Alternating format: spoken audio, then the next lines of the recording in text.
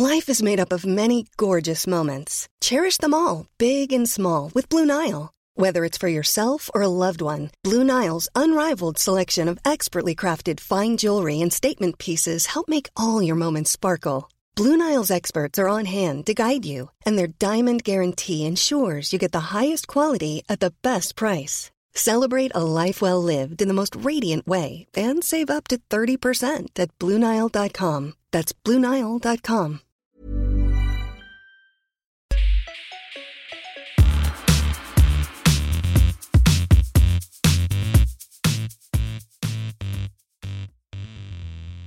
All right, welcome to the Syrupcast, Mobile Syrup's Canadian tech-focused podcast. I'm Brad Bennett, and Patrick O'Rourke, a man who refers to himself as the sad boy of tech, but I'm going to call Mobile Syrup's boomer correspondent, has probably regrettably handed me the reins today to take us through the wonderful world of Apple.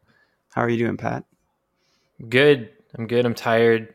Just like to point out that I'm not quite old enough to be a boomer. I'm not even old enough to be Gen X. I'm like smack down right in the middle of millennial. But I feel like after all these reviews I've done over the last 3 days, I may be already approaching my late 50s and I'm actually a boomer in spirit. Yeah, as our oldest team member, I guess, you kind of have to be the go-between between us and the boomers. So unfortunately, that falls to you. It's fair. And yeah, that's more true than ever now. But as usual, this podcast is a techie threesome, and we've brought on John Lamont. John, how are you? I'm doing all right. I'm just surviving, vibing hard in my basement. It's great. Just living off the vibes, eh? Yeah. Vibing hard in my basement. Yeah. I'm picturing you just like hanging out with a bunch of lights, like dancing. You got some glow sticks. Yeah. I've reviewed a lot of Nanoleaf lights. Shout out to Nanoleaf, the great Toronto lighting company. And yeah, you can just have every color in the world in my room. It's great. It's a rare. How are those baby triangle lights? They're actually pretty sick. There was a bit of a bug with the software or the firmware on them that made them brighter than all the other Nanoleaf lights. But that got fixed and now they look pretty solid. So yeah, they're rocking. Nice. Just before we move on off of Nanoleaf, because I kind of want to bring this up, but when I was at CES last year, I guess, or at the beginning of 2020, they showed me this awesome like smart home system where these like lights that would like learn your behavior. So if you woke up in the middle of the night and you wrote about the bathroom, it would know, and it would turn on the hall light to be very dim. So you'd be like, oh, you wouldn't have to even ask Google or Siri or anybody or hit switches. The lights would just know you're there and come on, and it was super cool. And we've seen nothing about it, so I'm kind of hoping that still comes out because these mini triangles are not satisfying me. But they're too busy releasing different shapes. Yeah, smaller shapes, larger shapes, whatever. But this week's podcast isn't about Nanoleaf, unfortunately. It's about all things Apple. We've got new iPhones, the new iPad Air is in Pat's hands, although I guess it's not super new. So we're probably going to talk about all that stuff, and Pat's going to give us his opinions, and we're going to just grill him about all things Apple. But before that, we'll just discuss which our favorite Steve Jobs movie is. You guys like The Fast, or you guys like Ashton Kutcher? Ashton Kutcher, hands down. No questions. I can't really comment on this because I don't think I've seen either of them. You haven't seen either of them? No. Man, I dragged my buddy to come with me to Ottawa. So I still lived in Renfrew, small town Renfrew at the time when the first Ashton Kutcher movie came out. I dragged my buddy to Ottawa to see it, and we were the only ones in the theater. Genuinely, I know that movie is hated by a lot of people, but I seriously, no joke, not being contrarian, not spewing weird opinions on Twitter. I legitimately like that movie more than any other Steve Jobs biopic. I think it's great. Yeah, for sure. I have it, physical copy. I liked it as well. But before we get into all the Apple stuff, we'll just tease you with our little Steve Jobs movie thing. I guess I'll go over the hottest news of the week.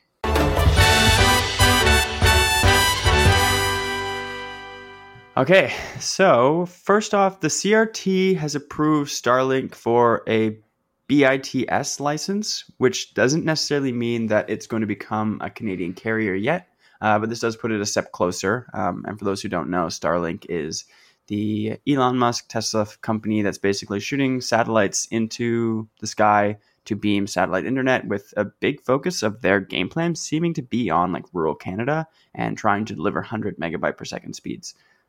So pretty exciting stuff.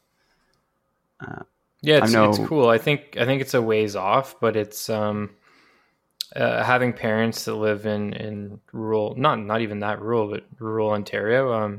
I know this is something that they would definitely take advantage of if it ever comes to light and goes beyond the current like beta testing stages that it's in right now. Mm-hmm. It's just nice to know.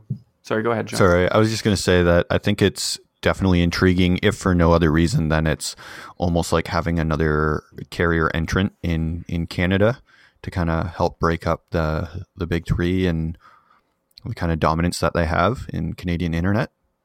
Yeah, that's exactly what I was going to say. Like, if Elon Musk is good for one thing, it's definitely for just like going into a market and increasing competition. So hopefully, that happens here and we can get some nice internet across the board from Starlink and other satellite providers. So, to bridge the digital divide, which is obviously such a large issue inside a country like ours. But moving on, the electric Hummer came out last night. I totally kind of was not paying attention, but it came out. It's supposed to have a 560 kilometer range, which is pretty good for an EV. I want to say like the Tesla sedans are kind of in the 400 kilometer range, although I could be wrong. I don't have this in front of me, but it's got a ton of other gimmicks like this crab walk feature where all four of the wheels can kind of turn semi-sideways at a time so we can move side to side. Side to No way. Yeah. What? I don't know if they move fully 90 degrees to the side, but it's called the crab walk feature where all four wheels will turn at the same time, sort of help you maneuver in tight spots. I don't know. So that's one insane. Second. Why would you ever want to do that? Because you've spent, I'm guessing, $80,000 on this truck, and you want to put it in a precarious situation where it might get hit by a tree, right? So you might as well just be able to shoot it sideways into that tree because you're going to be. I think it's going to be more. Probably. I think I saw something about it like 115K in the US. So that's insane. Yeah, that's so much money. I don't know. It's a cool truck. Like, it looks cool, but in terms of like, we want people to adopt electric trucks and electric vehicles across the board, this is not the truck to do it. Like, it has like a removable glass roof that you can like pull off and make it into like a convertible. The back window rolls down. That everything's like electric on it. This like crab walk feature is absolutely ridiculous. It has like a 6-inch air suspension, so it can also go like up and down 6 inches for like off-roading. And it's just like, who needs this? What is this for? It looks nice. I'm looking at pictures of it right now on my phone, and it like looks cool. Yeah, it does look cool. Dean called it like a little dune buggy last night, and I thought that was a good analogy. But yeah, no prize. It's coming in the fall of 2022, so that's a little bit after we were originally expecting the Cybertruck, but knowing Tesla, that could be pushed back. So honestly, at this point, the Rivian electric truck, for those who've been following along, still seems like the coolest, most standard truck with like actual useful features that I've seen. The Cybertruck looks ridiculous. This Hummer truck looks ridiculous. The Rivian truck looks really cool and has a lot of like neat improvements that actually make sense. That I'm sure these other trucks might have too, but we just don't know about them yet. But I guess all of my money is probably gonna have to fall on Ford to bring us an electric 150 that's just like for regular people, hopefully, because so far there is not an electric truck for regular people. And then, moving off of that truck thing, Cogeco rejected Rogers' second offer to buy the company. It was an $11.1 billion offer. The original offer was $10.3 billion. But the family that owns Cogeco, the Audet family, does anyone know if that's correct, the pronunciation? Yep, I believe that's that accurate. sounds right. Cool. The Audet family said publicly that it doesn't want to be taken over. I think you were talking to me about this, John, before, but that you're thinking that might be just a sales tactic to push things higher, or do you think after the second rejection that they're still just really, they don't want to be taken over? No, I think it was Pat that said that it was a sales tactic. I don't know if I agree with that, just the way that this whole thing is played out. It just really seems like they don't want to be taken over, and it's kind of been funny to see how it's all played out, because Rogers keeps like pitching all this different stuff. Like, they've made a big deal about keeping Cogeco based in Quebec because they know the Quebec government will be on board with that. And the Quebec government was like, we don't want Rogers to buy Cogeco because they'll take it out of the province. So there's been like a whole sideshow with that, with Rogers making all these promises of investments and stuff they're going to do if they acquire Cogeco and keep it in Quebec. And it's just been like really weird to see all that, while at the same time the Audet family's like, we don't want to be taken over, so stop. Please. I please think leave us that alone. like at some point we're going to bring Aisha, our telecom reporter, on the podcast to kind of summarize the situation as it continues developing. Maybe that's a good idea next week. But yeah, she's been doing probably the most coverage of it, so she would have the best insight. But it's definitely an interesting situation that continues to unfold. Yeah, like I don't even know why Rogers wants to buy Cogeco. That doesn't even make a lot of sense to me. Like it just Get rid of the competition. I guess I guess so. You're So right. That's probably it. It's that, but Cogeco.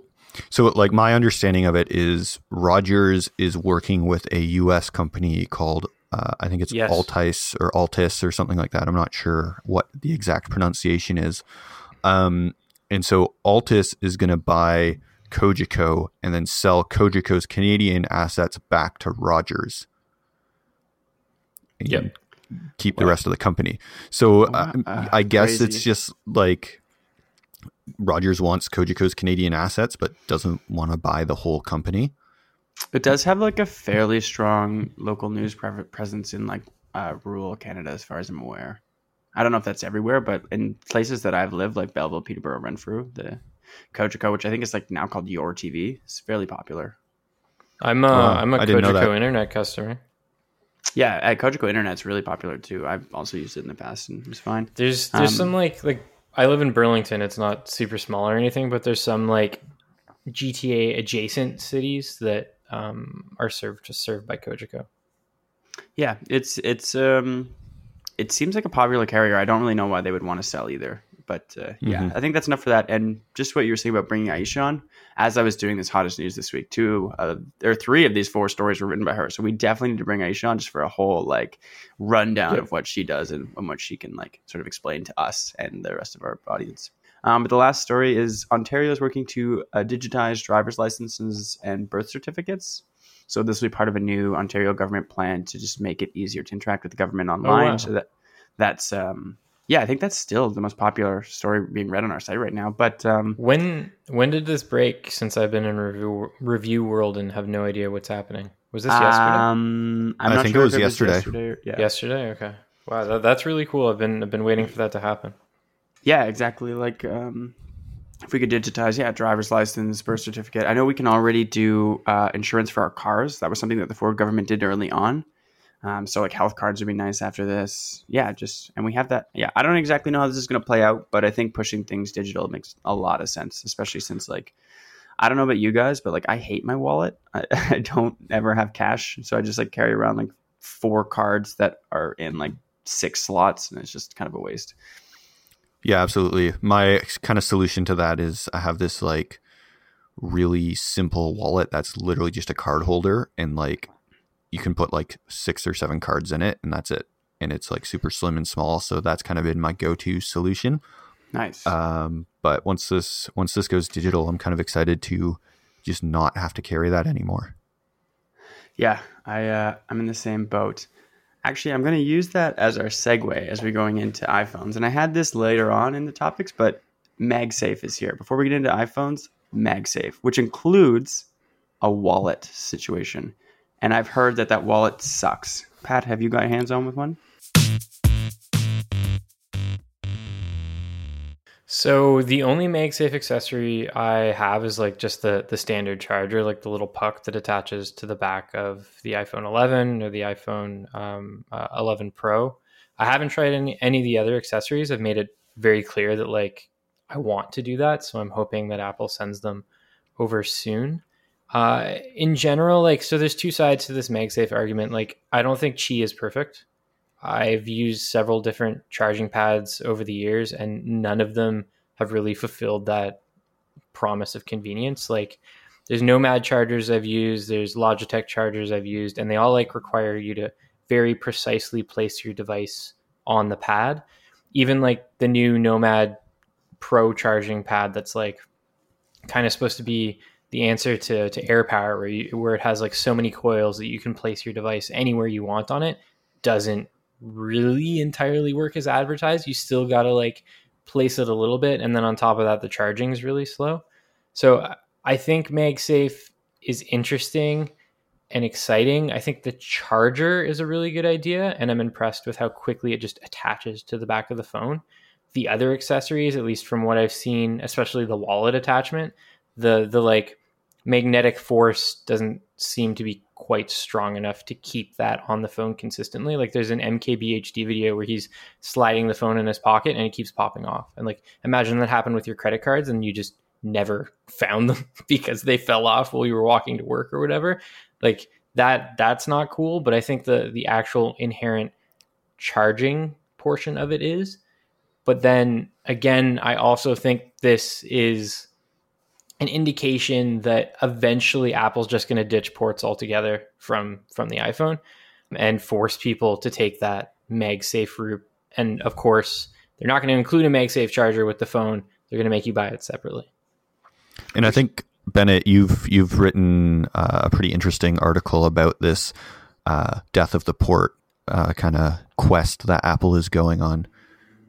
Yeah. I mean, I can talk about it briefly, but basically, I actually wrote that article 2 years ago, and it just like kind of sat in our back end, bouncing around from people. Some people telling me like, "Hey, this is the dumbest thing I've ever heard." Whenever publishing this, to finally getting around. No, to it was like, no. You didn't say that, Pat. I'm not saying it was a good story. It was just something that like needed massaging, it needed work, and it needed like that right timing. And I think going out right before the launch of the 12 and the 12 Pro made sense because there was rumors of this MagSafe stuff, right? And that was like Apple truly moving forward with this eventual no port plan.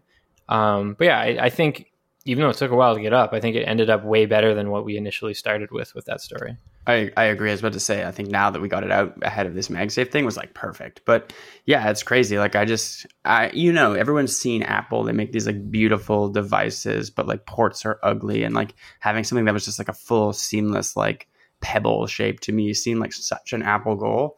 And then I just kind of like went from there. And now we have this MagSafe thing, which is basically just wireless chargers with magnets. It's not like groundbreaking in any way, although it kind of is because no one's done it before.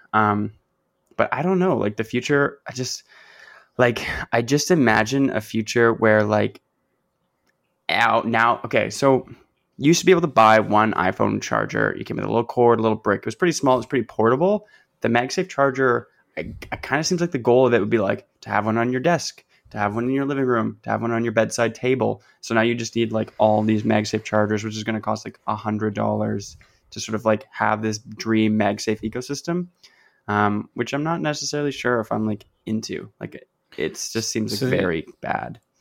Another thing worth noting about it too that was pretty disappointing is it doesn't come with Apple's USB-C charging brick. It's just the charger on its own. You'd have to purchase that separately, which seems positively absolutely ridiculous. Like it should include that with it. I think that was my one, and it's my one complaint, but it's a significant complaint about at least the current state of what that initial MagSafe charger Apple's selling is. Yeah. Personally, I don't like it, but when I was watching reviews about the phones and stuff last night, Alex just like hated it. She thought it was the funniest thing ever. She was like dying. She was like, "What the hell? Like, why are people into this? That's huge. Like, I don't want my phone like to have that. Like, why can't I just plug it in?" I was like, "Well, yeah, you can, but probably not someday." She was just honestly so flabbergasted.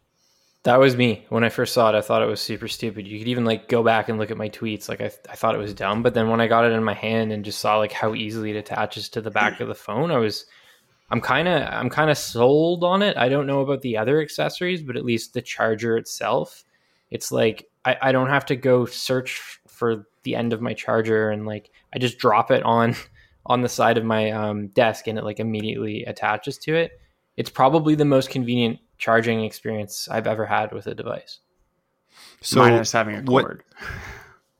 Well, yeah. Like what I'm saying, like with the cord is like I'm imagining the situation when I charge my phone. It's usually at night before I go to bed. Sometimes the lights are out. I can't find that cable. I'm trying to get it into the lightning port, or I'm trying to place it on a charging pad that requires like precision.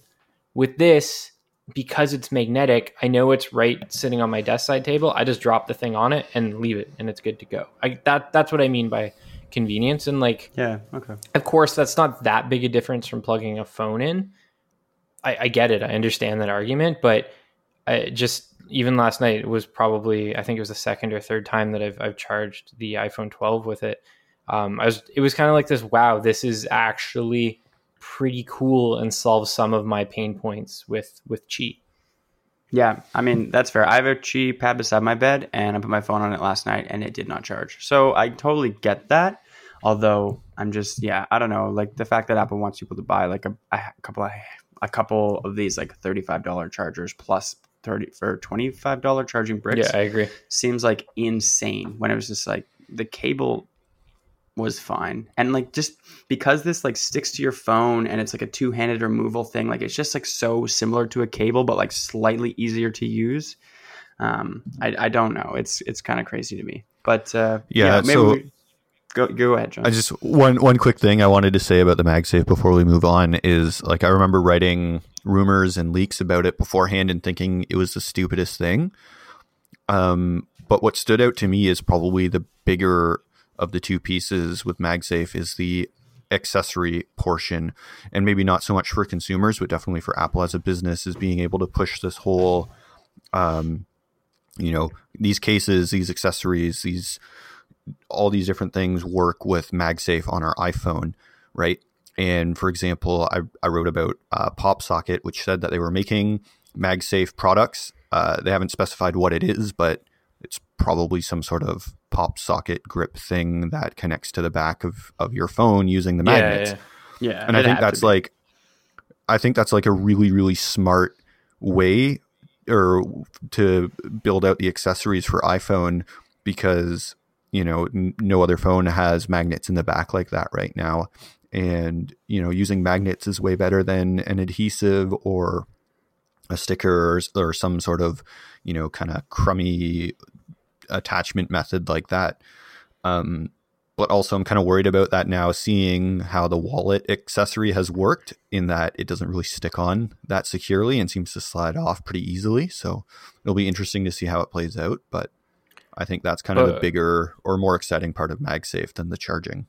Before we move on, the only other thing I was going to say, what's kind of funny is you can use this charger to charge like several different Android phones, and in some cases it even magnetically attaches to the back of them, which I think is hilarious. You just take this picture of a Galaxy Note 20 Ultra being charged by an Apple MagSafe charger. Yeah, there's I think the Galaxy Fold 2, the Pixel 5, and the Note 20 Ultra. I was going to say, I remember one time I was driving with my buddy, and I don't know, he didn't have data or something, so I was using Maps, but he had one of those like car mounts, and I had the Pixel 3 XL without a case on it, and it just magneted to the car mount. It was awesome. Just was like, that's sick. Like, boom, and we're like, oh, it sticks. Awesome. And then because he had like a magnet case on his phone, and this one just worked. It was really cool. But yeah, moving on, we'll just go back. I had this structured where we kind of go a brief overview with Apple's strategy and some questions regarding the whole sort of announcement as a whole and this whole new product lineup. And then we dive into the specifics of the 12, 12 Pro, and the iPad Air. But so first of all, we've got 4 iPhones this year, 6 if you count the SE, 8 if you count the 10R and the 11. What's going on with Apple's new strategy? So I wouldn't include the 10R and the 11 anymore. Really, they're going to still sell them for now, but just like they'll disappear soon. Like I don't think they're going to be sold by the Apple Store, at least the Apple Store, for much longer. The carriers are going to continue selling them at discounts. The fact that the 10R is still here makes me think we'll see the 11 for a little longer. I think we will at carriers. I don't know about Apple, but it's possible. It's hard to tell, really.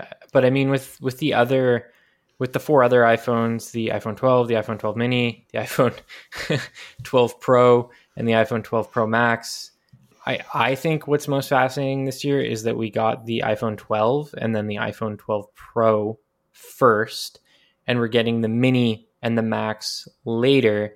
And to me, as someone who covers Apple all the time, the Mini and the Max are the far more interesting devices, because the Mini is like this cute little tiny guy, right? Like we haven't seen a phone this small with this many modern features from Apple in years. Like it's going to be pretty exciting to check it out. And then the Pro has like several kind of high-end camera features that the Pro Max, has several high-end camera features that the Pro doesn't have.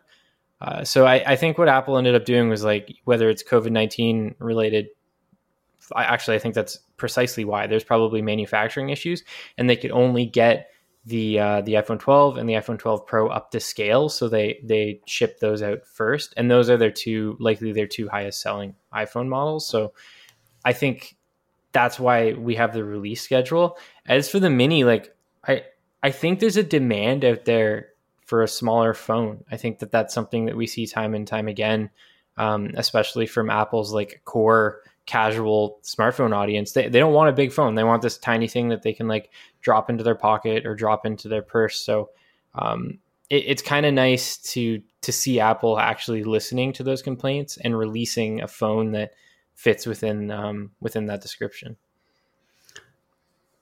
Do you want to build off that, John, or can I squeeze in? Yeah, I just agree pretty much with what Pat's saying. I think the mini is, to me at least, the far more interesting of all of them, because it's been a long time since Apple has done a nice small phone like that. And this is going to be the first time that we're going to have a nice small phone with Apple's kind of new design with the notch and, gesture navigation and all that. So I'm really excited to see the mini in person and see how it works. And I think if I was an iPhone customer, I feel like I would probably be buying the mini if I were buying one of the new iPhones. That's like, it's 5.4 inches. It's so expensive though for what it is. I mean, it depends on how you look at it, right? Like it's got all of the modern iPhone features. Like it has Face ID, the faster processor, all of the camera stuff that the 12 has. But it's this little like tiny thing. I don't know. It's one of those things where like I really need to have it in my hand, and it's not for me. Like I'm not fond of small phones, but I'm really interested in just seeing how it feels in the hand when you actually have it. Yeah, and like I know I am fond of small phones. Like I absolutely love the Pixel 4a. But bigger phones, like to me, they don't feel as nice, or like they don't feel as comfortable in my hand. Like it feels awkward using them. I feel like I have to really stretch my hand in awkward ways.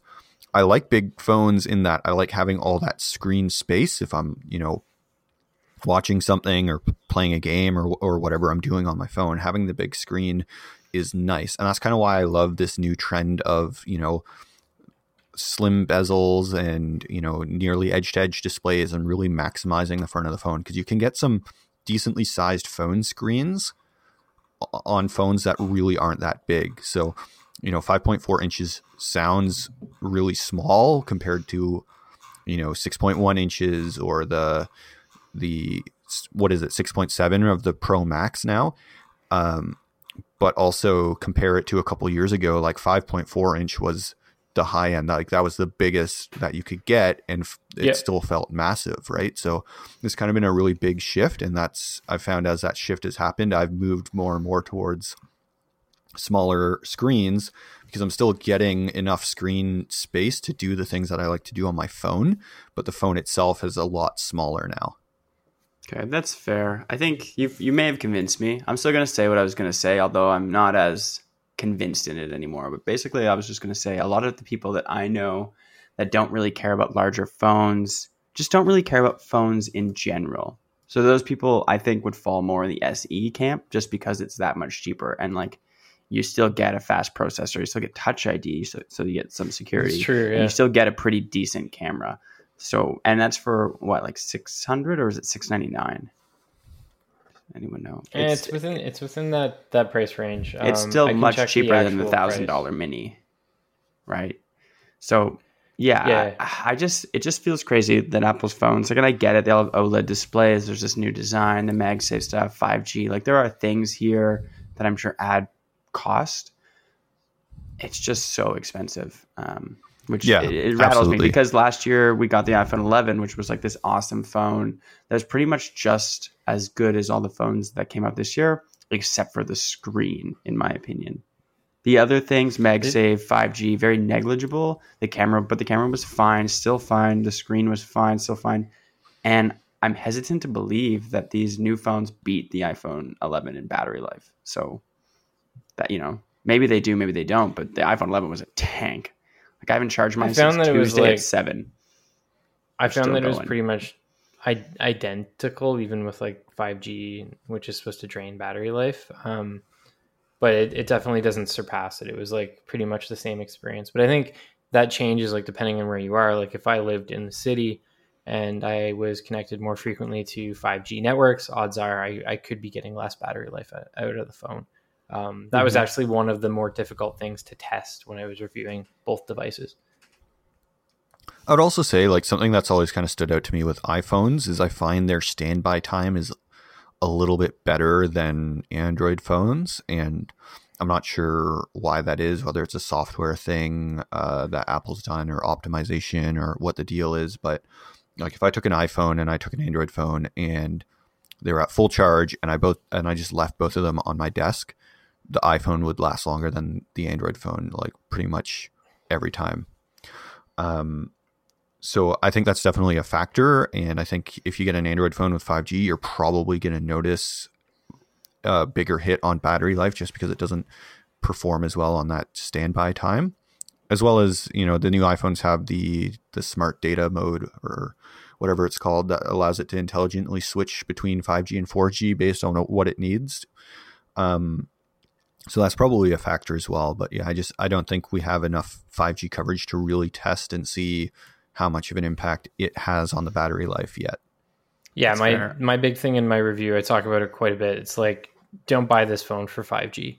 I know that some people didn't think it was fair, but like I ran tests directly in my house, which is like I live in a city. I live in Burlington, and Rogers 5G network was getting less speed than my iPhone 11 Pro Max that is hooked up to Telus/Kudos network that's on LTE.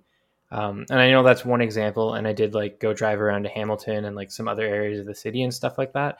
And I was getting faster speeds, but it was like a 10 to 15% increase. It wasn't like this mind blowing jump in technology that I think the carriers are presenting it as, and Apple to an extent is also presenting it that way. Like we're not going to see that till the 3,500 megahertz spectrum auction happens and that all gets distributed between the carriers. Like 5G in Canada as it is right now is a very minor upgrade, and it's only an upgrade if you happen to live in an area where the speeds are really good. So do not buy these phones if you're like all in on 5G. It's not worth it.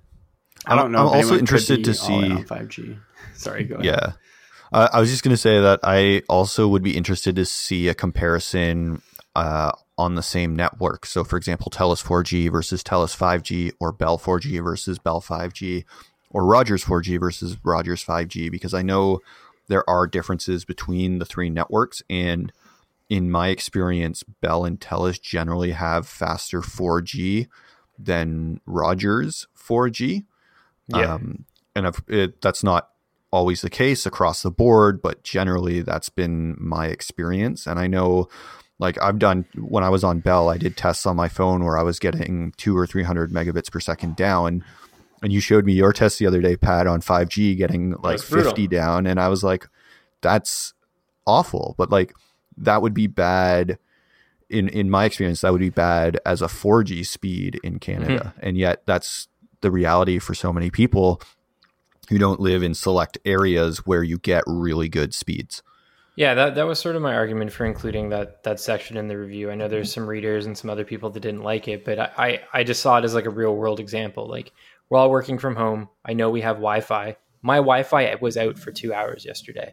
So I was using Rogers 5G network to do my work with my phone with tethering my laptop to my phone, right? So I just think that it's important to kind of present that to our readers and our audience, because like a lot of these claims surrounding 5G, they're not necessarily lies. They're just over exaggerated. And just to speak to what you were saying before too, like I want to do that. I want to do a story where like I test 5G and LTE on one network. It just wasn't possible in the time constraints of this review and like the resources that I had available. But that is something that I do think is important, and a lot of readers suggested that we do that. So it's going to happen. It's just going to take some time. Yeah. One thing, like, oh, sorry. just really quickly on what you said, Pat. The test that you did, I think, is like perfectly legitimate, just because, you know, one of the main kind of pitches that I've seen carriers and phone makers and even Qualcomm make about 5G is it's going to enable these work from anywhere experiences. And, you know, my response to that has almost always been, okay, but, you know, everybody's working from home right now on home internet. But what about when your home internet stops working? What are you going to rely on, right? And, you know, I've had a few instances or a few days where the internet's gone down and I've spent the day working off my data connection, you know, tethering with my phone. And, you know, 5G will eventually make that experience a lot better, but it's already pretty decent as long as you have an okay 4G speed. So yeah, we'll see how it goes, but I think that's a pretty good and reasonable test to make. And I think it's kind of a testament to the fact that 5G is not quite where everybody says it is yet. Yeah, I was just going to pile on in the same boat. Like, yeah, I've worked from 4G on my phone, I don't know how many times.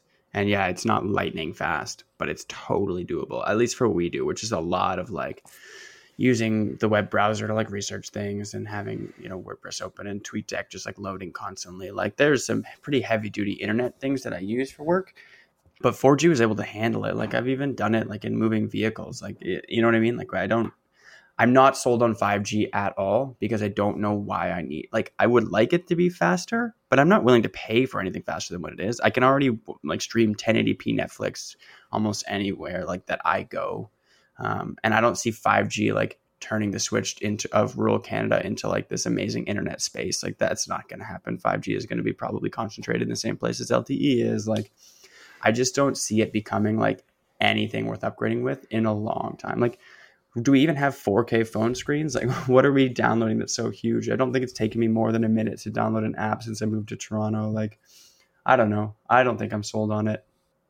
Yeah, and I think the main argument that will be used for 5G is not just faster speed, but better overall capacity, you know, handling more people on the network, enabling new experiences through, you know, lower latency and, you know, more dense coverage and all that stuff. But those are things that aren't going to be fully realized until we have, you know, a more mature rollout of things like millimeter wave and just, yeah, overall network maturity. Like once 5G has really saturated through the network, I think we'll start to see some of the benefits that, you know, carriers and manufacturers are talking about. But I still think in Canada, we're definitely several years away from that point. And with the COVID situation that's going on in the pandemic and everybody working from home, I think we're honestly even further away because you have to leave your house and move around to get those benefits. And people just aren't doing that as much now. And you have to go into a city. It's not like leave your house and go up to Algonquin Park and test 5G in the woods by yourself. It's like, nah, go downtown Toronto where everyone is, where you don't want to be. And then you get to test 5G. Thanks. Yeah. So I guess, yeah, we'll move on from 5G. Basically, as people have said, it's fast, sure, it's fun, but it's not worth it. Like, I don't know. And it's unfortunate that it got put into the iPhones this early and is raising the price seems to have went up, as with most Android phones, because of the addition. Beyond that, the analyst Ming-Chi Kuo, who is pretty popular and seems to be right a lot of the times, is estimating that this is the most popular. He's pretty much always right.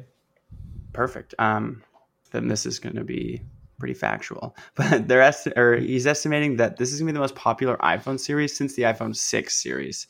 So the iPhone 6 was the first like big screen iPhones. We would look at the 6 as like a small iPhone now, but back when that came out, that was like, whoa, is that even going to fit in my pocket? And don't even get me started on the 6 Plus. Like that was crazy at the time. But people love them. They apparently sold like 4 million in the first like 24 hours with that series roughly. And the iPhones that have come out so far, the iPhone 12 and 12 Pro, are estimated around 1.7 to 2 million. So they're expecting with the next round being the 12 mini and the 12 Pro Max to hit somewhere around there again to really boost popularity. I'm not sure if I'm sold on that just because I don't know if people like, I don't know, everyone has like good phones. I don't see a lot of people with like super old phones anymore. But we'll still have to wait and see. What do you guys think? I think that, like, so one, there's a global pandemic, right? So some people are going to hold off on upgrading their phones because they're out of work or money's tight or several factors there.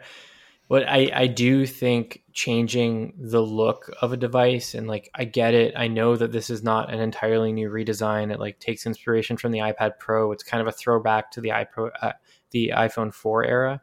But I think that when you change the look of a phone, you really encourage people to go out and buy one, even if they might not quite need one yet. So I could see it being one of the more popular like cycles for the iPhone, but I don't think that it's going to be like the most popular ever, simply because we're like in the middle of a pandemic. My counter to that would be, I think if the iPhone 12 proves to be incredibly popular, it won't be because of any significant change that Apple has made. And I don't even think it'll be because of 5G, because universally people, or reviewers at least, have kind of been negative on the 5G inclusion because 5G just isn't ready for the masses yet. I think the biggest factor is going to be that the iPhone 6 series is 6 years old now, or older. And if people are still holding on to those phones, they're probably well due for an upgrade. And, I still see iPhone 6s all over the place. Obviously, a lot of people have already upgraded, but the iPhone 6 almost seemed like a boon for Apple, where so many people suddenly upgraded, got on the iPhone 6, and then they just held on to the iPhone 6 because nothing afterwards was inspiring enough for an upgrade, right? If you got an iPhone 6 and then the iPhone 6s came out, well, it was the same phone but a bit faster. And then the iPhone 7 and then the iPhone 8.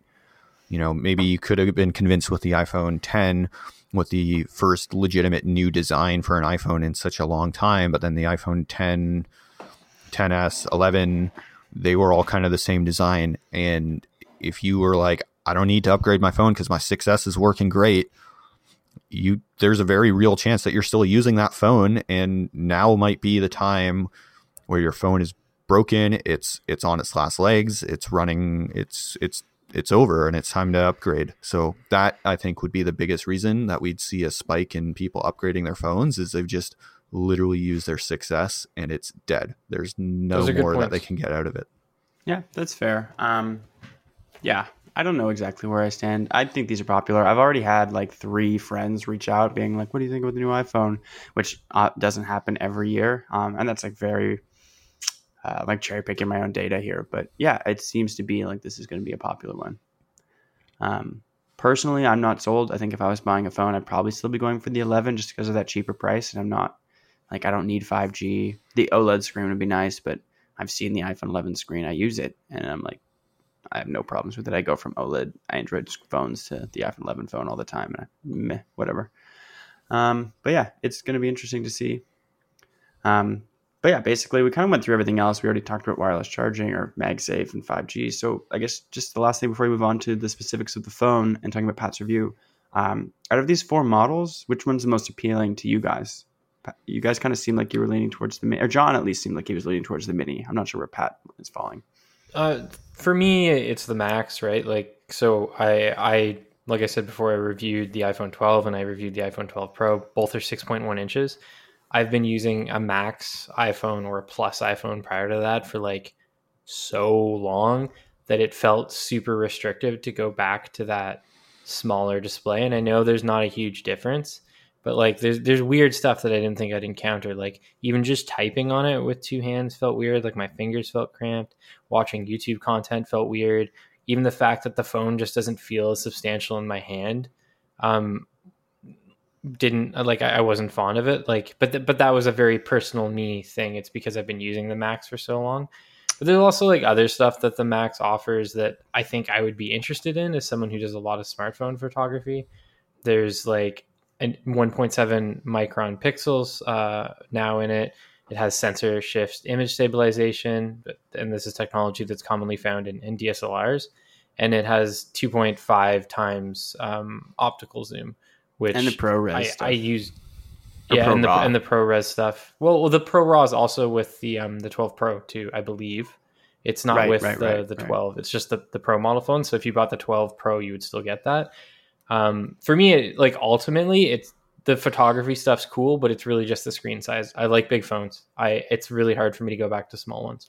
Fair enough. Yeah, that keyboard thing, I was just about to say, that's something you get used to. I mean, as everyone on this podcast can attest to, the switching between, every time I switch to a new phone, I start texting people. They're like, "Are you drunk?" I'm like, "No, I just switched to a new phone. My fingers have no idea how to adjust to this slightly taller or slightly wider keyboard, and I'm going to be messing up words for the next week until I figure it out." So that's just something that happens. But I think generally you get used to it over time. Yeah, absolutely. I did want to jump on that really quickly. I know I've made it very clear that I would be a fan of the Mini, but my experience, I've been using the Pixel 4a 5G and the Pixel 4a for the last long while. And the Pixel 4a 5G is really big. I would say that it's on the upper end of phone size that I would like. And it's just right on that edge of being comfortable for me to use. And going back to the 4a, which is a 5.8 inch screen, the 4a feels tiny. But it's just because I've been using the 4a 5G. And I think there's something to be said for kind of just being in that habit of being used to using a specific size of phone. And when you switch, it feels really, really different. But if I were to use a 4A for, a week, I would probably get used to it. And then the 4A 5G would feel massive again. So it's just kind of, that muscle memory and being used to what you're using. And if you give it enough time, you would eventually adapt. But yeah, I agree with you, Bennett. Typing on a new phone is always really difficult for the first couple of days, and then eventually your fingers just kind of figure it out and you're okay again. Yeah, and I think to me answering my own question, I think I'd have to boil down to the iPhone 12. I think the Mini is this is all wants and subjectives. It's nothing based really on specs for this, but the iPhone 12 still has the OLED screen, so. Hey, I'm Ryan Reynolds. Recently, I asked Mint Mobile's legal team if big wireless companies are allowed to raise prices due to inflation. They said yes. And then when I asked if raising prices technically violates those onerous 2-year contracts, they said, "What the f*** are you talking about, you insane Hollywood ass?" So to recap, we're cutting the price of Mint Unlimited from $30 a month to just $15 a month. Give it a try at mintmobile.com/switch. $45 up front for 3 months plus taxes and fees. Promo rate for new customers for limited time. Unlimited more than 40 gigabytes per month. Slows full terms at mintmobile.com. Oh, I'm happy about that. I don't need to go up to Pro for that. But I think it's just a better size for me compared to the Mini. But yeah, I don't really know if I'm sold on the Pro models. I mean, Pat's review shows that the photography is a little better, and it might even get a lot better with the Pro Max. But it's just a little better, and you could only see it with those images side by side, and that's only in specific lighting conditions too. They're just so similar. I just can't imagine paying that extra $250 for the Pro model. That's kind of the whole point of my iPhone 12 review. It's the Pro is better, but it's not that much better. And the fact that the 12 now features the OLED screen, I know there's a bit of a price increase that comes with that. It's close to $300 compared to last year's iPhone 11, which sucks. I think it should be a little bit cheaper.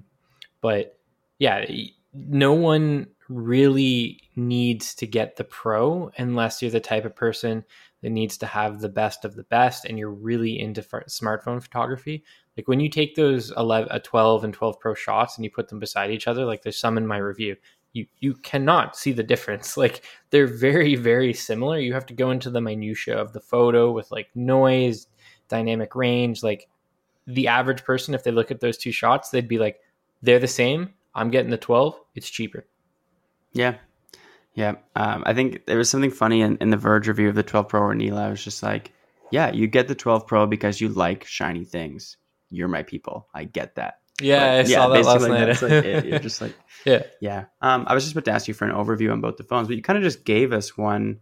So basically, is there anything else you want to add to that overview, just as we move on to the phone specifically? I think, sure. I think I could talk a little bit about the redesign and kind of how I grew to like it. And I know some people kind of cringe when I call it a redesign, but to me, in the context of these incremental phone updates, this is the most substantial change we've seen to the iPhone's look since the iPhone 12. So in my mind, it really is a redesign. The squared off edges at first, I didn't like them, to be quite honest. I wasn't fond of them. I thought it was weird. I thought it made the phone feel cheap. But over the last, I think I've had the phone since last Thursday now, so close to a week. It's really, really grown on me. It gives the phone like a different grip when you're holding in your hand that I like, which makes it far less slippery. The edges themselves are like really nice if you run your finger down them. It in general, like overall, seems like a positive step forward in the smartphone's design. The one thing that kind of like irks me a little bit is that the Pro has this kind of stainless steel rim that runs around it, and it's an absolute positive like grease magnet. Which is disappointing because it still has like that great rear that's completely matte and doesn't get grease on it or anything. So it's weird that the higher end 12 Pro and eventually the 12 Pro Max has this like what Apple calls like high end stainless steel that is just a grease magnet, whereas the 12 just has aluminum sides, which to me actually feel better. They're matte first of all, and they just don't like have any kind of like they're not gonna hold grease, and it just makes the phone look generally cleaner at all times. They kind of match the iPad Air and iPad Pro's design a little more too, with that matte instead of gloss. Yeah, that when we talk about the Air, I'll talk more about that too. I think that shocked me. Like I didn't expect to like the iPhone 12's design and the iPhone 12's colors more than what I've seen of the 12 Pro. That wasn't something that going into this review and getting these devices I thought was going to happen. But it's definitely the case. And then I think the only other like major thing worth noting is that like I get that close to $300 is it's a huge cost on top of an already expensive phone. But what you get with that now is the OLED screen, which when you put the display of the iPhone 12 directly beside the iPhone 11, you do see a difference. I do anyways, in terms of color vibrancy and just overall, like it looks better. But I don't think that that's something that the average smartphone user is going to notice, which is what you were saying before, Bennett. So like if you have an iPhone 11 and you're upgrading because you're like, oh, OLED screen, probably don't do that. You're cool with the 11. The photography upgrades, like the low light performance, the nighttime selfies, all that stuff, super cool. But I don't think it's enough to upgrade from like last year's phone. Maybe if you have an earlier iPhone, like you're still rocking a 7 or a 6 or whatever, or even a 10, it might be worth upgrading. But this is not a year where you're missing out on anything super substantial other than that redesign. Yeah, if you're upgrading just to be cool, like get a leather jacket and save yourself $250, like easy peasy. Yeah, we're done here. Sick leather jacket. Yeah, like a leather bracelet maybe, or a necklace. Who knows? There's other ways to be cool, people. Yeah. Get a jacket, a necklace, and a bracelet. Pat, just a question for you about the new design. I haven't gotten a chance to see or hold the phones in person yet, thanks to everybody working remotely. But in all the pictures, like the new squared edges just make the iPhone 12 and 12 Pro look really, really thick. And basically, I want to know if they're actually that thick or if it's kind of just, an optical illusion or the appearance of the photo. So what are they like? It really is an optical illusion when you have them in your hand. So of course, like I'm Mr. Case Man, I have them in a case, so it's a little bit thicker. But when you have the phone outside of a case, it looks thicker in pictures. 100% agree with you. But when you're holding it in your hand, it doesn't feel thicker. Like if you like what I was doing was I was testing exactly what you said. I had the 11 Pro Max in one hand and the 11 Pro in the other hand. I don't have an 11 Pro, so I couldn't do that direct comparison.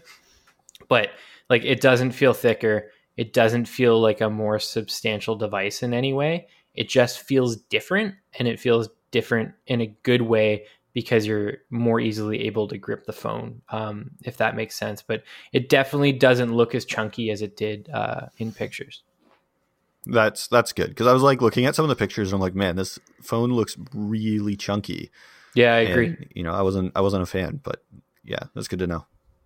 Yeah, I think I like the looks. I don't know. I'm kind of, so just in like my own personal preference, the last iPhone that I had before I started working at Mobile Syrup and started like kind of reviewing phones constantly, I bought the 7 Plus, but but I bought it in the upgraded version. I think if you got the 128 storage, or maybe it was only 256, it came in this like all glossy piano black design. Really? And I paid extra for the shine that time, so I don't know about this time, but yeah, like that at that point I was like, it just looks so much cooler. I thought that was kind of a fun. It's good that Apple's like moved away from that, but kind of thinking back, I guess why I brought this up is it was interesting to look back and see that it's almost like a precursor to this like Pro and regular models. It's like previously they did that, but all they added was gloss before. At least now you get like some better camera features. I hate glossy phones. I hope that never becomes a trend again. This like matte future it's what I dream about. Yeah, that's fair. So just to be clear, the iPhone Pro Max is $1,549 compared to the $1,400 of the Pro. And there are some camera improvements, or are they just the same phone but different sizes? So they're ostensibly like largely the same phone, but there are some differences with the 12 Pro Max. So I mentioned them before. It features a larger primary sensor. Apple's talking about like 1.7 microns.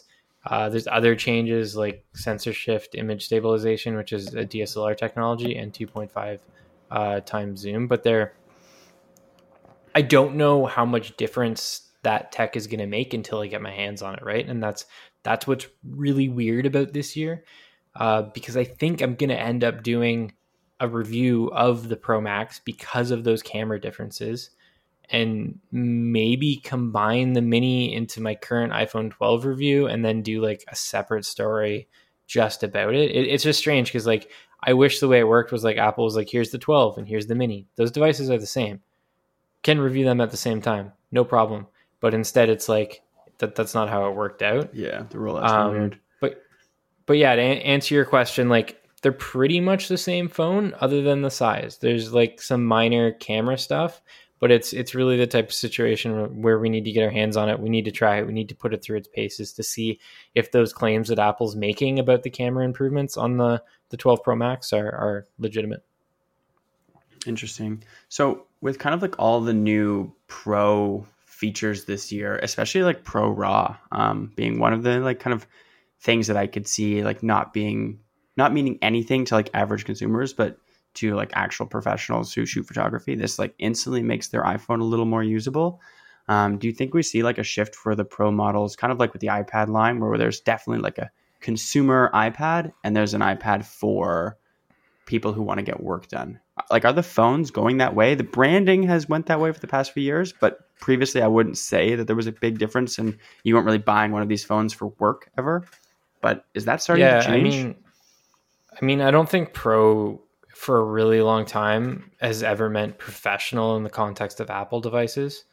I think it just means more expensive with more features, and that's what they kind of view Pro as. But it's difficult. It's difficult to tell until like I try the Pro Max. But like that was the whole kind of crux of my iPhone 12 review is like no one needs to get the Pro. Unless you like shiny things, like Nilay said, you definitely don't need to enter the Pro world. You'll be more than happy with the iPhone 12 because the difference between those two devices is so incredibly marginal now. John, do you think there's a future where like the iPhone Pros are sort of like work machines in the way that like a MacBook Pro is or an iPad Pro is? No, and I think I agree with Pat that Apple's Pro branding hasn't really meant professional for a long time. It's kind of just meant bigger and more expensive so that you have the shiny new thing to show off. Which, you know, kind of sounds like a scathing indictment of Apple's product strategy, but, you know, that's just kind of the way it's been. And even as far back as the 10S and the 10S Max, I would say that the 10S was, or the 10R, sorry, was more than capable for the vast majority of consumers. And there was really no significant reason to go up to the 10S Max other than the OLED screen. And even that, like most people, if you show them the phones side by side, probably won't notice the difference. And if they do notice the difference, aren't willing to pay the difference in cost for it. And I think that's very much the case still with the 12 and the 12 Pro and Pro Max. There's just not enough there to make people do the jump. And if you're a tech savvy person like us, you might look at the different things and go, okay, those things are worth it for me. Mm-hmm. But the benefit of being super tech savvy is that you have a better understanding of the value of those differences and can make a better judgment call of whether you'll actually make use of those things, right? So in your case, Pat, you look at the 12 Pro Max and you say, okay, it does these little things that are different with the camera that I think will actually make the camera experience better for me. And, I would justify making that jump just for those features. But the average consumer probably doesn't have that same knowledge to be able to look at those things and go, okay, those things are worth the extra cost for me. That's fair. I guess the basis of this question kind of just like stemmed from the Pro RAW format, just because like that seemed like such a thing that like photographers could take advantage of. But outside of that realm, like maybe video, although what I learned from watching all the reviews last night is the Dolby Vision, like even the high-end HDR that the iPhone shoots in, is really only compatible with the iPhone. So it's like, yeah, maybe that's not there yet. But someday I still think that someday it will happen. That's a really good thing to note about the Dolby Vision, and it wasn't even something that I realized when I wrote my review. But even if it wasn't just its own format, like Dolby Vision it's not even supported by YouTube, right? Like, so yeah. The only place you can watch these videos is like on your phone or maybe select televisions that support Apple's format. And per The Verge's review and some other reviews that did a little bit of a deeper dive into that content, that part of the phone, it just doesn't. And then like the thing to note about the new like what are they? It's Pro. What are Apple's new what's the new format for RAW that they're calling Pro RAW? Yeah, Pro RAW. Yeah. Pro RAW. Like that's not available yet even, right? That was something that I was excited to test out, that I thought was going to be really cool. I shoot RAW on my DSLR. If I didn't shoot RAW with my DSLR, my photos would look brutal. That's just being like completely blunt. Like it's an important part of my production process for taking photos. What I will say about Pro RAW, which I find super, super strange, is like, okay, Apple's releasing this format. They want people to be able to change their photos. Great. That's super cool. It's great that it's directly integrated into iOS 14, but they still don't have options, even on the pro level phones within their main camera app, for like adjusting stuff like aperture and shutter speed and things like that. So like you want people to be able to adjust photos in post-production, but you don't want them to be able to do it like just with the camera app, which seems like, I know you can get a third-party app. I know that the new RAW format is going to be available to third-party app developers. So we're going to see that. Is that for sure? It is 100% for sure. Okay, cool. So we're going to see, we're going to see that, but like, it's weird that Apple didn't take the initiative and do some sort of like manual camera controls.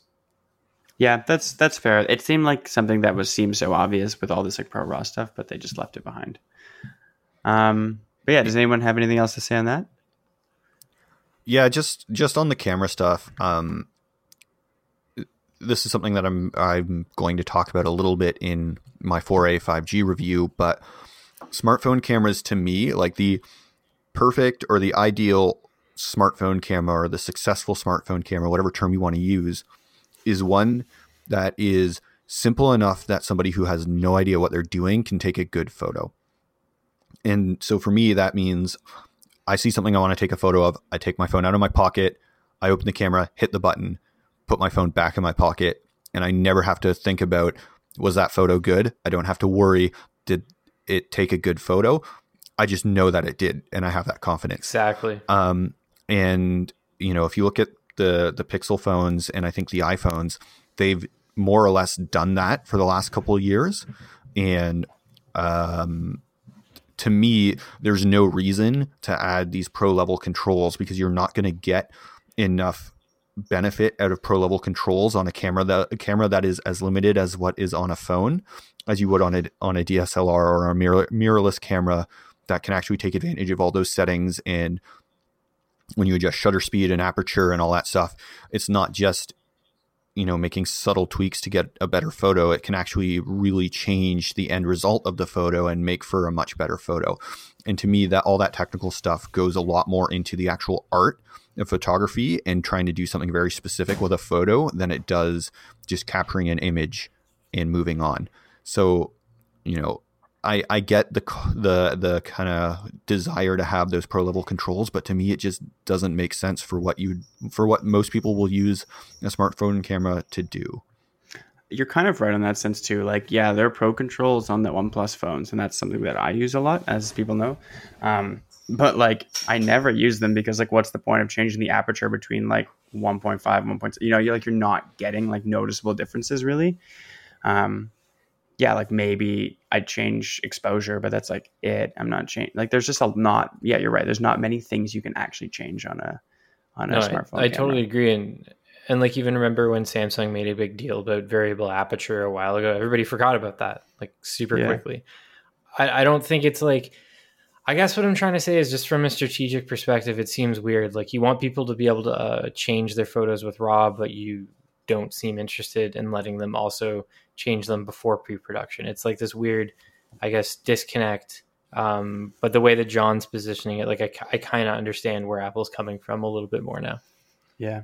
To me, the more interesting part of Pro RAW would be how third-party apps tie into it. So, for example, something that I've thought of is, let's say that Instagram rolls out some sort of Pro RAW editing support. So then you go to upload a photo you've taken to Instagram, and in the normal Instagram editing flow with your filters and everything, very good are exposure tweaks and stuff like that tie into the Pro RAW and do more or better enhancements than the just surface level stuff that Instagram does now. So to me, that would be a much more interesting use case for Pro RAW than taking your photo and then tweaking it in whatever way that Apple has designed currently.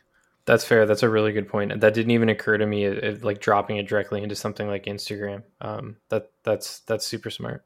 Mm-hmm. That'll be interesting. I'm wondering if Instagram already has some sort of like raw editing power because of the ability to shoot raw on Android for so long. But even if they don't, I wouldn't be surprised if they support this. But yeah, there's hundreds of apps that need to, and that's going to be a time. Like even Adobe's apps on iOS are going to need to like come up with a way to support this Pro RAW format. And we don't know if it's going to be as easy as supporting RAW formats like they already do, or if this is some whole Apple workaround that's going to take a lot of magic to really get it to work. Who knows?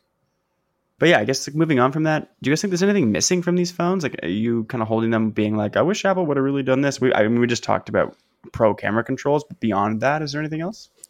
120 hertz. I knew that's basically it. I wrote a whole article about this, and I think that the iPhone 12 Pro and Pro Max were the perfect iPhones for Apple to introduce 120 hertz. And I think that not doing that is a pretty significant miss, if only because these phones are so ridiculously expensive that anything comparable on the Android side is pretty much guaranteed to have 120 hertz. And if I mean, there's probably not that many people out there that are comparing the Note 20 Ultra and the iPhone 12 Pro Max and trying to decide which of the two they're going to buy. Most people are firmly in their brand camp and aren't looking to switch. But it just, if you're paying so much money and you're not getting the 120 hertz, it seems ridiculous to me. Yeah, I agree. It's perplexing why they didn't add it this year. I don't know if it was COVID-19 related manufacturing issues, concerns related to battery life with like 5G coupled with 120 hertz would be this massive hit to how long the phones can last. But it seems really weird. I kind of talked to Apple about it in behind the scenes briefings and stuff like that, and they mostly just dodged the question and kind of positioned 120 hertz as a gimmick, which is something that I've seen some of our readers surprisingly even say, when we know that that's not the case. Like, you can see it, it's clear. Apple even has it in its iPad Pro, right? Like, so they're obviously serious about the technology.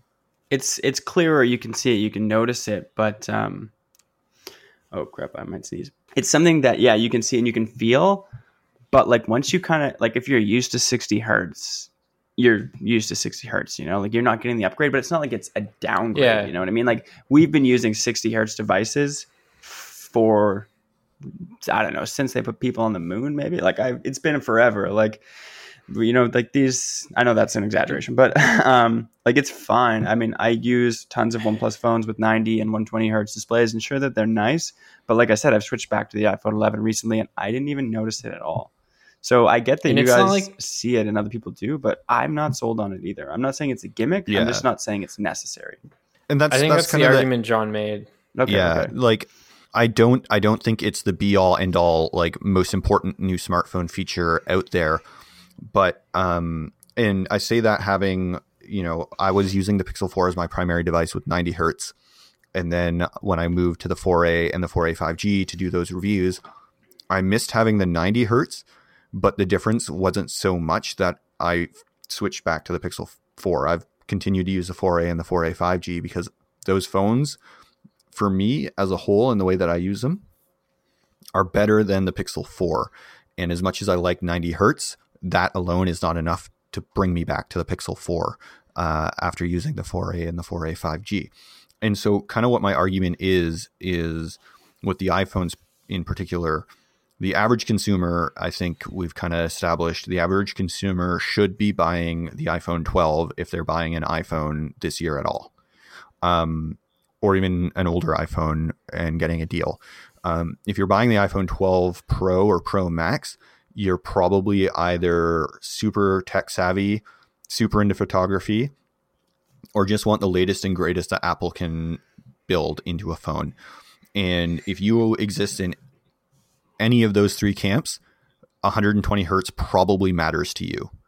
And so that's why I think that it's a pretty big miss to not have it at least on the pro level phones. Yeah. And I mean, and you said too, like, the price you're paying for the iPhones, it's comparable to prices you're paying for our Android phones that have it. So it's kind of expected. And I get that as well. So yeah, you're probably right. It is kind of a miss that Apple didn't add it. I guess what I'm saying is I just don't think people will miss it, that it's not here. Yeah. And exactly. I don't think people will miss it. And, at the end of the day, it's really not the biggest upgrade, but I think it's a more palpable upgrade than probably anything else that Apple has added to the iPhone 12 line this year. I would say that most people will feel 120 hertz more than they will feel 5G currently. That will probably change in the coming months and years as 5G rollout increases. But right now, you're going to notice 120 hertz way more on any phone. Fair. But let's move on to talk about another device that's missing 120 hertz display, the $779 starting price iPad Air. Pat, you've gotten hands-on with it. Your review did it go up today? Yeah, it went live. The review is live. What do you think about the iPad Pro or iPad Air? It's not a Pro. Could be. I think I'm tired that that's my review of it. No, I think it's like, so it's interesting. Like I reviewed the entry-level iPad, right? The new one. And I said that this is the only iPad that anyone should ever truly buy because it looks great. With the caveat that as long as you're just using it as a media consumption device or doing like light word processing on it or whatever. I think the Air, on the other hand, is the like quote unquote pro level high end iPad that someone should be buying if they're looking to replace their laptop.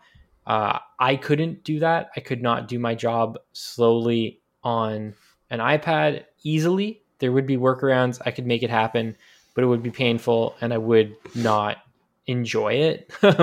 But you could make it happen and it could work.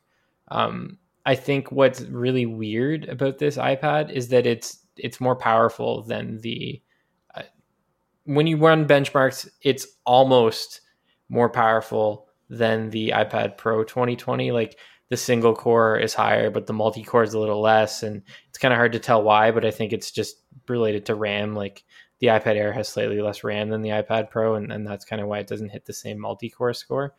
But in general, like this thing's sick. Like the colors are great. I didn't get the green one, unfortunately, but the blue one that I have It's really nice looking, has that same squared off design.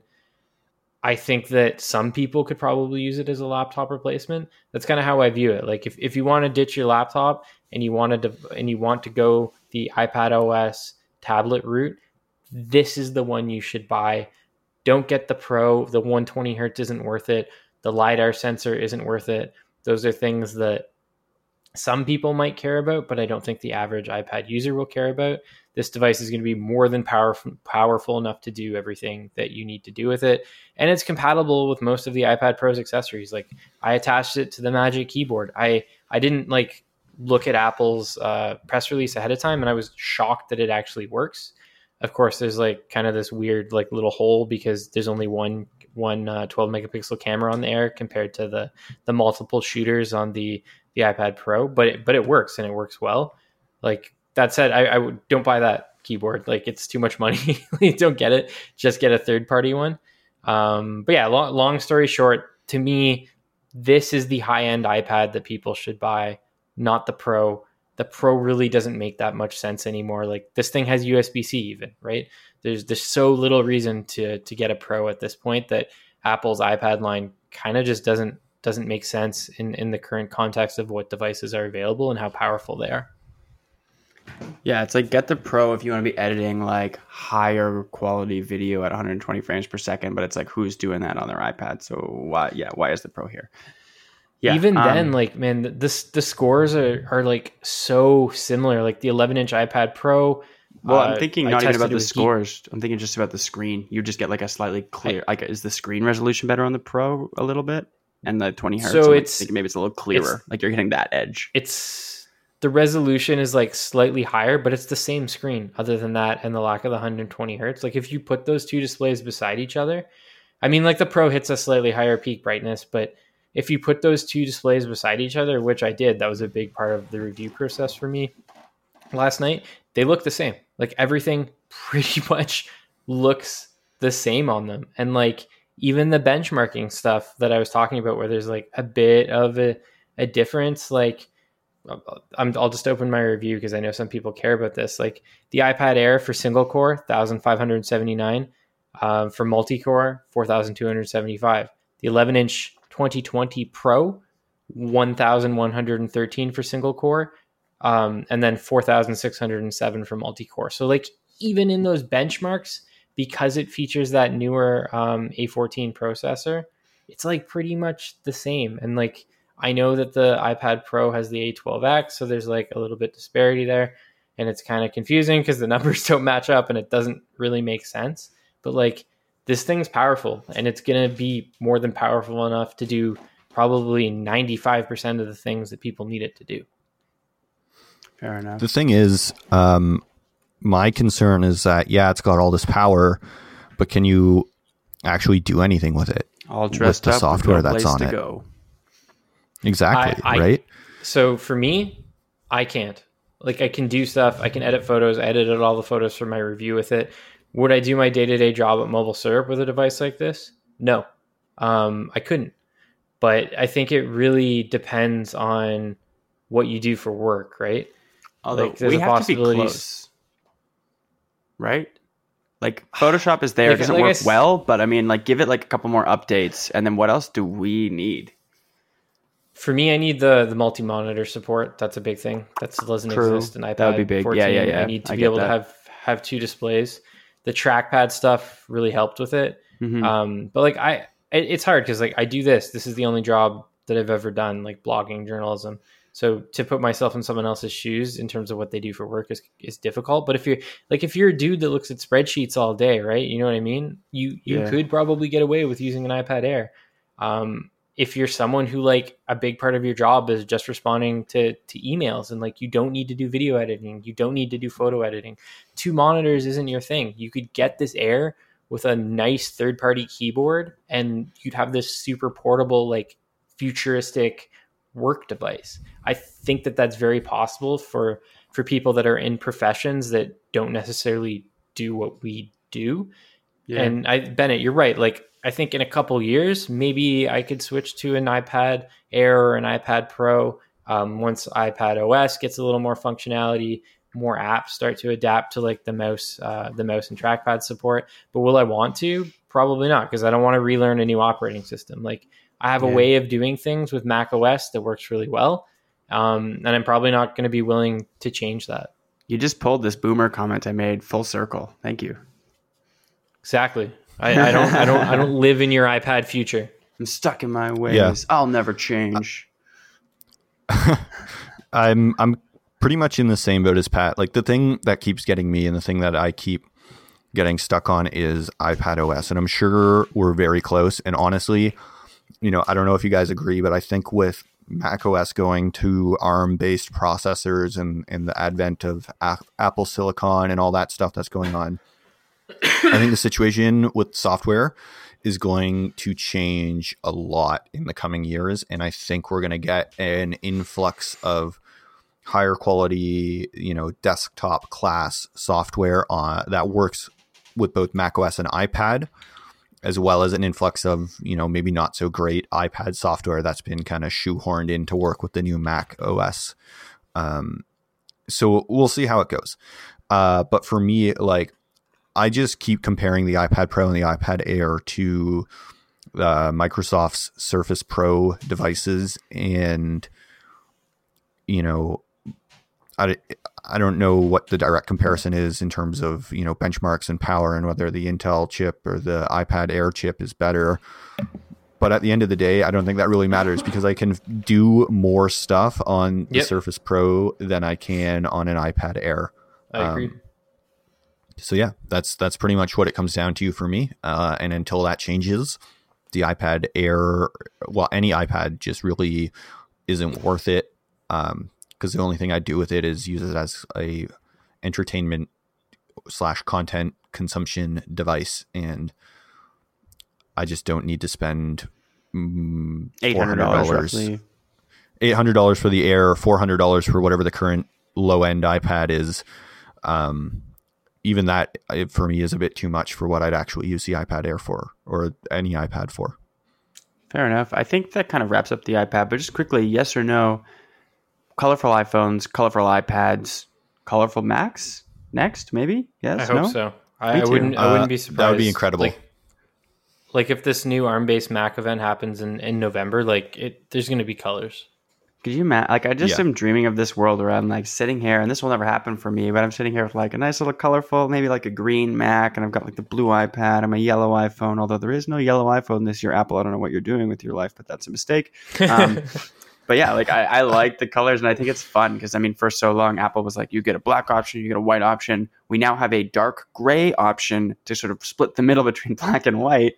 And now we have all these colors, and they're starting to trickle out of just iPhones and into other things. So I'm excited about it. Yeah, I think it's really a good move. I love colorful devices. I'm really sad that Google's Pixel line is basically just black and then green if you get the Pixel 5 this year. I think that's pretty lame, but on the whole, I love this trend of really colorful devices, and I'm hoping that the ARM Macs kind of bring back that, you know, do you guys remember those are you going all the way back to the old iMacs? Macs? Yeah, the old Macs with the ones. Different colorful plastic on the back. Like, I'm kind of hoping that the ARM Macs revive that a little bit, but modernized with the new Mac Apple colors. Or Apple colors. That some kind of throwback to that would be really cool. But I think that's all we have to say on the iPad. Pat, do you have anything else you want to add, or do you want to move on? That's it. I think it's the iPad to buy. If you're after a high end iPad, don't buy the Pro. That's my closing. Cool. Yeah, I think that's super fair. But yeah, let's just move on to like kind of what we're playing this week.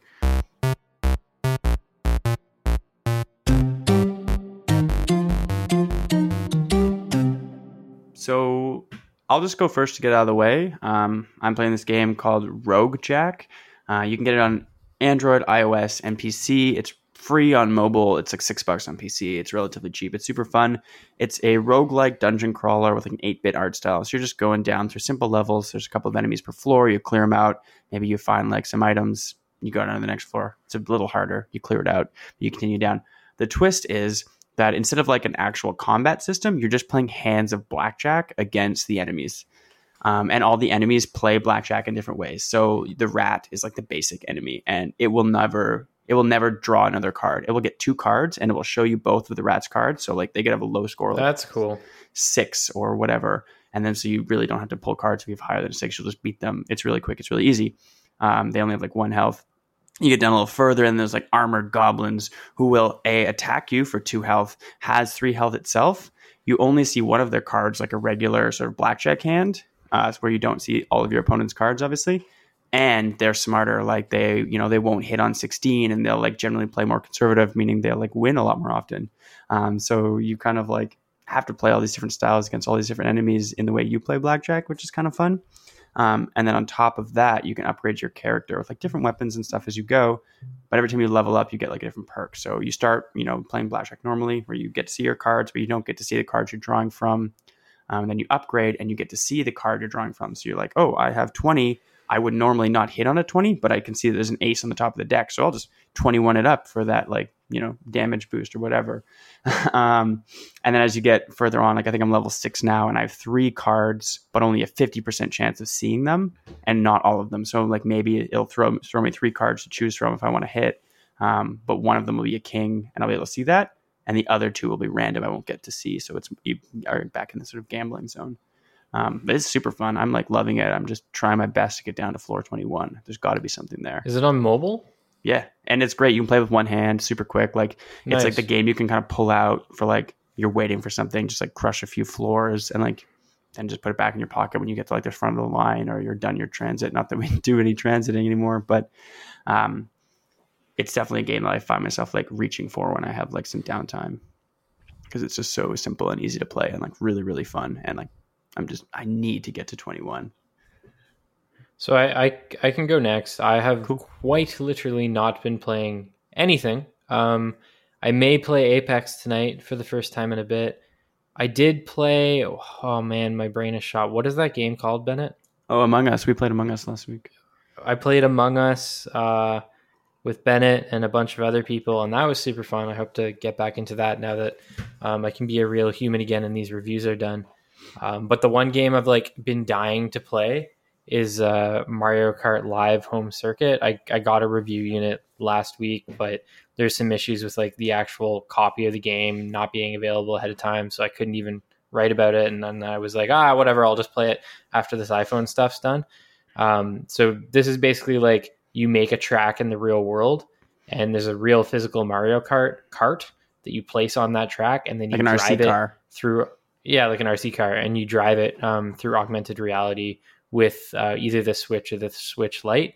I've watched like some of the coverage of it, and it seems like it's a really cool concept, but it's kind of limited in how much of a game, quote unquote, it actually is. And it's like how creative you are with your tracks is really the appeal to it. So I'm excited to delve into it. I have like a pretty quiet weekend for the first time. I don't have to review anything. There's nothing crazy going on. Bathrooms aren't leaking. So I'm going to spend a lot of time on Saturday lying on my floor, building like crazy tracks and stuff like that. And hopefully I'll have something up on Mobile Syrup soon. Awesome. What about you, John? Yeah, that sounds sick. So I've been playing kind of 2 games. One of them is Genshin Impact, which I think I've talked about a little bit with Pat. Basically, it's Breath of the Wild, but like a free-to-play version and like extremely anime. It's crazy popular too. Yeah, that's like the best description I can give it. It's pretty fun. For me, the most interesting part about it is it's available on PC and on mobile, and I think they're working on a Switch port as well. And outside of Fortnite, it's really one of the only games I've seen where you can like pretty seamlessly like go from playing at your desk on your computer to playing it on your phone in bed or, on the go if you're going somewhere. And it's a pretty chill game overall. It's very, very grindy and very, very microtransaction heavy. So if you're into that kind of stuff, it's not that fun. But for me, I've really enjoyed just kind of hopping in and, plinking away at a few quests or, taking down a monster and then hopping off to do something else. It's very chill. It looks really nice. Like I said, it's very, very similar aesthetically to Breath of the Wild, and it has some very similar mechanics in terms of primarily being about exploration and, discovering new areas and, fighting little camps of monsters and stuff like that. So that's been fun. It's free to play. So if that sounds like something you'd be interested in, I'd say definitely check it out. But try not to get sucked into the microtransaction cycle, because it does try pretty hard to get you to spend money on the game. And then the other game I've been playing is kind of a throwback. Me and some friends have started playing StarCraft 2 and just being terrible online in terms of like not being good at the game. But it's been fun to just kind of do that. I haven't played StarCraft 2 in a long time. So yeah, that's been me. Fair enough. Yeah, I see this Genshin Impact game like all over my timeline and everywhere. Like every time you open like Steam or what, it's like you download or the App Store. So yeah, this game's crazy. I still don't necessarily get it, but yeah, you're right. The fact that you can play like seamlessly from your PC to your phone sounds awesome. Yeah, it's pretty great. I played it a little bit with my fiance, and like we didn't really do anything. We just kind of wandered around and explored different parts of the world, and that in and of itself was pretty fun. There is like co-op play. It's kind of hit or miss. The main kind of aspect I've found of the co-op play is that you're supposed to like do dungeons together, but the dungeons that the game offers are kind of more like puzzles than actual like raid dungeons that you'd see in other online RPGs. So that was a little bit disappointing, but like for me, it's just been a kind of nice time waster to hop in, run around for a bit, collecting, ingredients to make food, or, unlocking new areas that I haven't explored yet, and then hopping back off when I'm bored. Yeah, I mean, it sounds awesome, but I think that's it for the Syrupcast. Thanks for listening to the Syrupcast. Be sure to drop us a review on iTunes. It really helps with our ranking of the show, which is always good. We want to be ranked highly. We want more people to listen to it. I mean, outside of that, even tell your friends, these guys are talking iPhone. If you want to get a new iPhone this year, get over here, listen to us, and we'll tell you. You want to buy an iPad Pro? Get over here. Don't tell them that we said don't to buy an iPad Pro. Just tell them to come here and listen to us. Tell them not to buy an iPad Pro. And that'll help with the ranking of the show as well. So you can find me on Twitter and just about everywhere at the BradFad. And then, of course, my content's on mobilesyrup.com. Patrick, what about you? You can find me on Twitter at Patrick_O'Rourke and on mobilesyrup.com. I have a ton of content that's hit the site over the last couple days, and we'll have more stuff coming soon related to the next-gen consoles and the iPhone Mini and the iPhone Pro Max. But right now there's reviews of the iPhone 12, iPhone 12 Pro, and the iPad Air 2020. And John, what about you? Where are you found online? You can find me on Twitter at John_Lamont. That's JON_LAMONT. And of course, you can find me on the website mobilesyrup.com. Keep an eye on my Twitter page, because there's going to be some hot Pixel content coming soon. Pixel time. Yeah, it's going to be great. Also, I just updated my profile picture for like the first time in eons. So no way, it's not the Santa Claus thing anymore. Yeah, it's not the Santa Claus thing anymore. Wow. I figured it was time for a change, because I've confused enough people that I've like done interviews with. Like they looked me up on Twitter and they thought I was old, and then when we did the interview, they were like, "You're not old." And I was really confused. So that's hilarious. You're like, well, I age backwards. It's a Benjamin Button scenario. Yeah, don't ask. It's kind of like a Benjamin Button scenario. That was me like 30 years ago. Super old. Yeah, that's funny. But yeah, and then of course you can follow Mobile Syrup on Twitter and Instagram at Mobile Syrup. We've got the website, that's up. Content's going there all the time. We have a YouTube channel that gets refreshed every once in a while. But definitely follow us on Twitter and Instagram, and check out the website. Thanks.